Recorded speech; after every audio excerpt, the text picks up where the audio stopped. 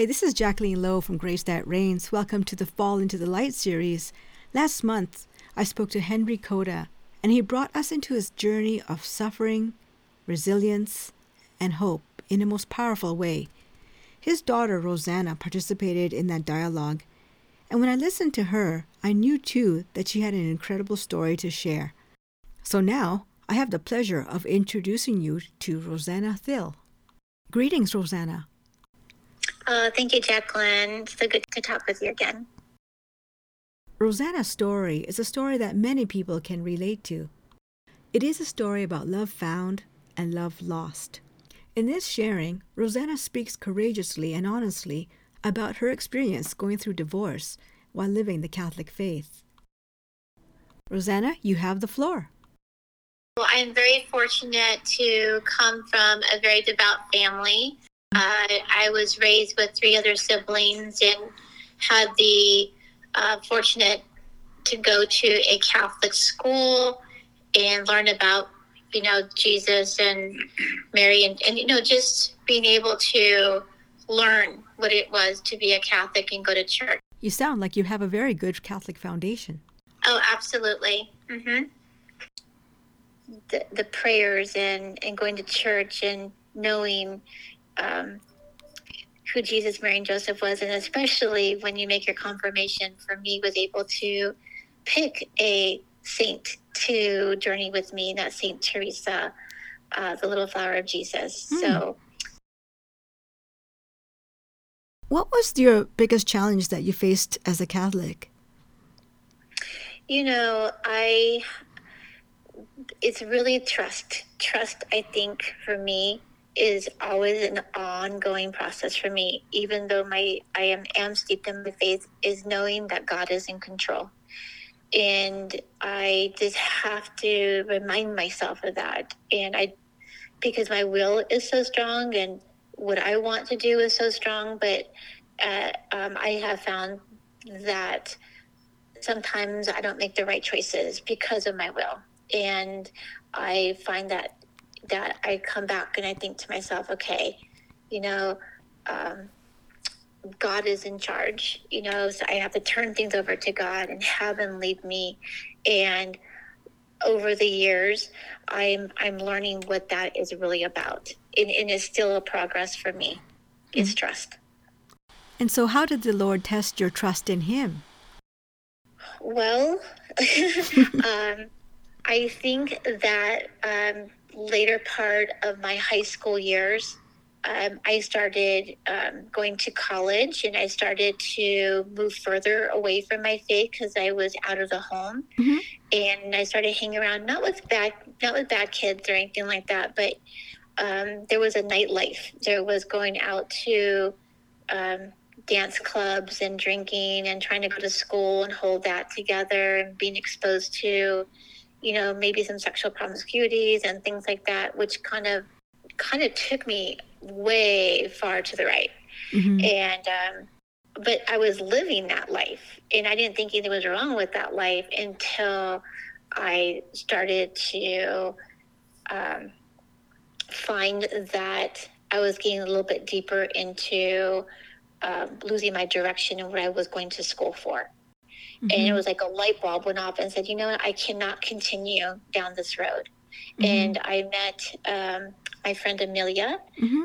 who is still my best friend today. And we met at work. Mm-hmm. And we were both Catholic, and she had 2 Catholic girlfriends. And we started hanging out, and we started going to church. And we were in each other's weddings, and that's kind of where that turning point came in. Mm-hmm. And that's where I look back and I think how God puts people, I'm just telling you, people in the right places. Mm-hmm. We just have to look at it. And that was, I believe, a divine intervention. Because I think I could have gone, I don't know what would have, I don't think anything bad would have happened, but I don't think that I would, I don't know what would have happened. When you're young like that, and and I was no longer really being given direction by my parents anymore. Right. Because I was not asking for it anymore. I was already out of the home, and I started to feel very lost. it was an emptiness, right? And just like, I was like, what am I doing? It was kind of like a wake-up call. Okay, I get it. That was the state you were in. So when you were moving back into your faith, is that when you met your former husband? Absolutely. I met my former husband when I was 25 years old, when I was like getting back on my journey, going back, still attending school, going to school for nutrition, being around the right people. And I met him, and I truly fell in love with him. And a year and a half later, we got married, and he was also Catholic. He wasn't as practicing Catholic as I was, but he did have Catholic roots. And together we went to the marriage classes, and we were married to the Catholic Church, and we wanted to raise our children, God willing, we had children in the Catholic faith. So you met your dream man who's also Catholic, and now you're interested in getting married. What did the Church's sacrament of marriage mean to you?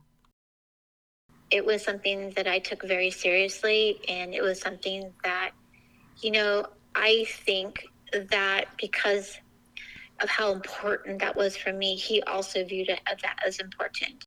We were blessed with twin boys after 5 years of marriage, and we were married for about 14 years. So I know it's not a very easy question, but then what happened?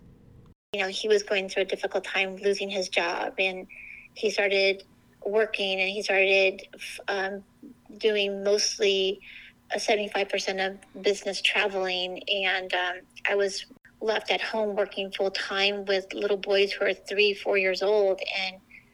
And I'm not sure what happened, but I think there was a stressful part of our marriage where, because he wasn't home, I was working, I'm taking care of twin boys, running the household when he's gone 75% of the time. And I look back and I think there was a breaking point there.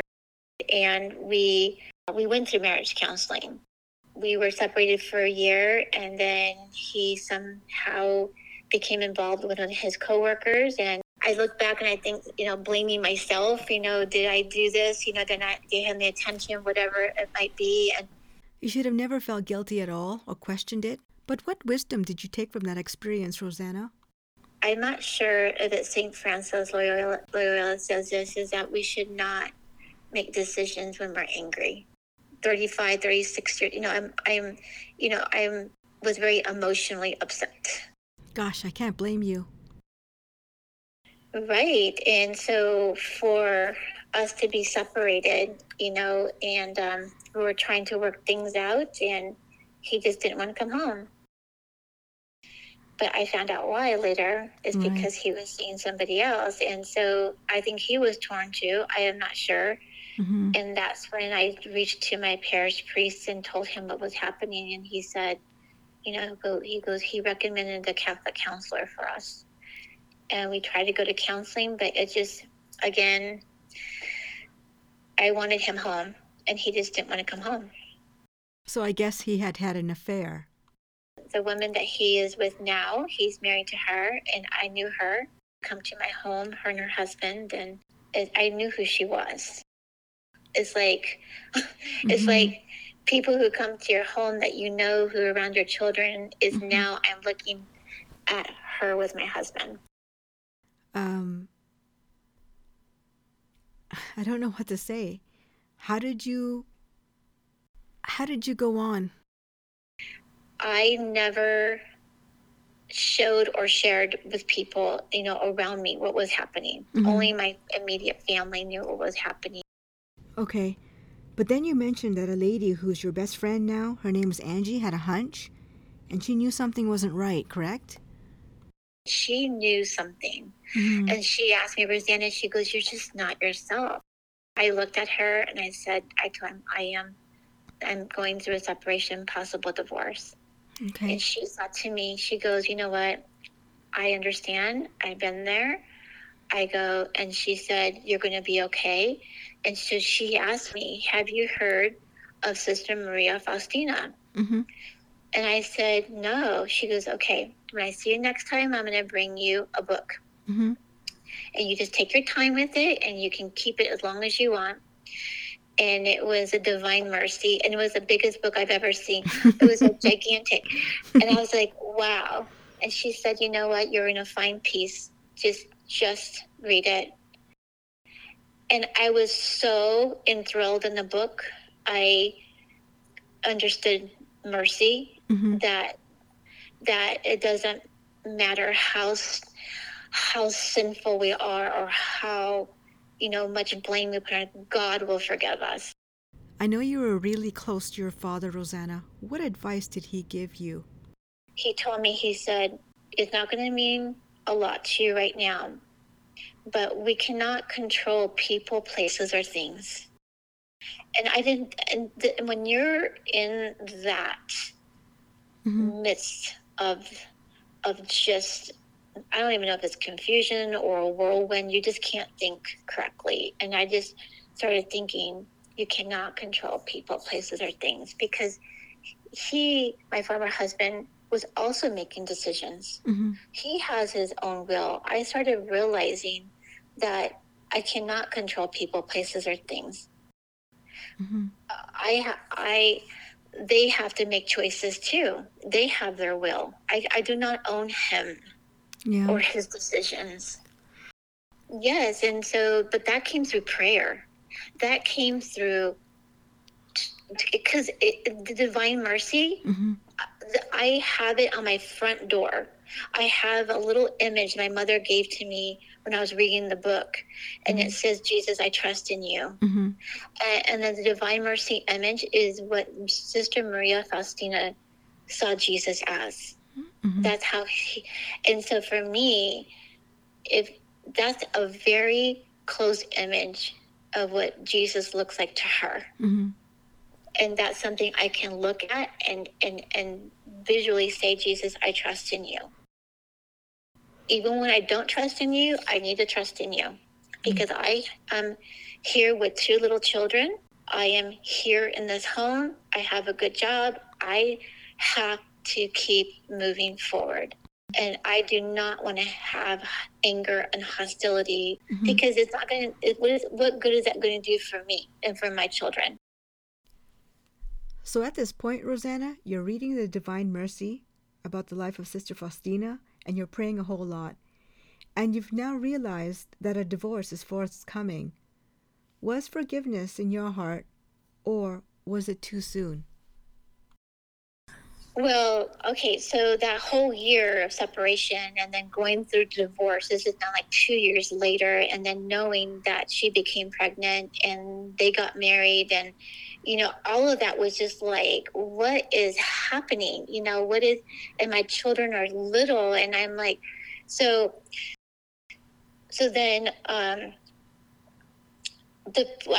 went back, because we have Father Larry from Whitener from the church there, and he'd ask me, how you doing, and this and that, and he gave a very powerful sermon one day, and I just hear it in my mind, because you know how certain times of the year they talk about forgiveness and they talk about love. They talk about that in sermons, and but something that hit me was, he says,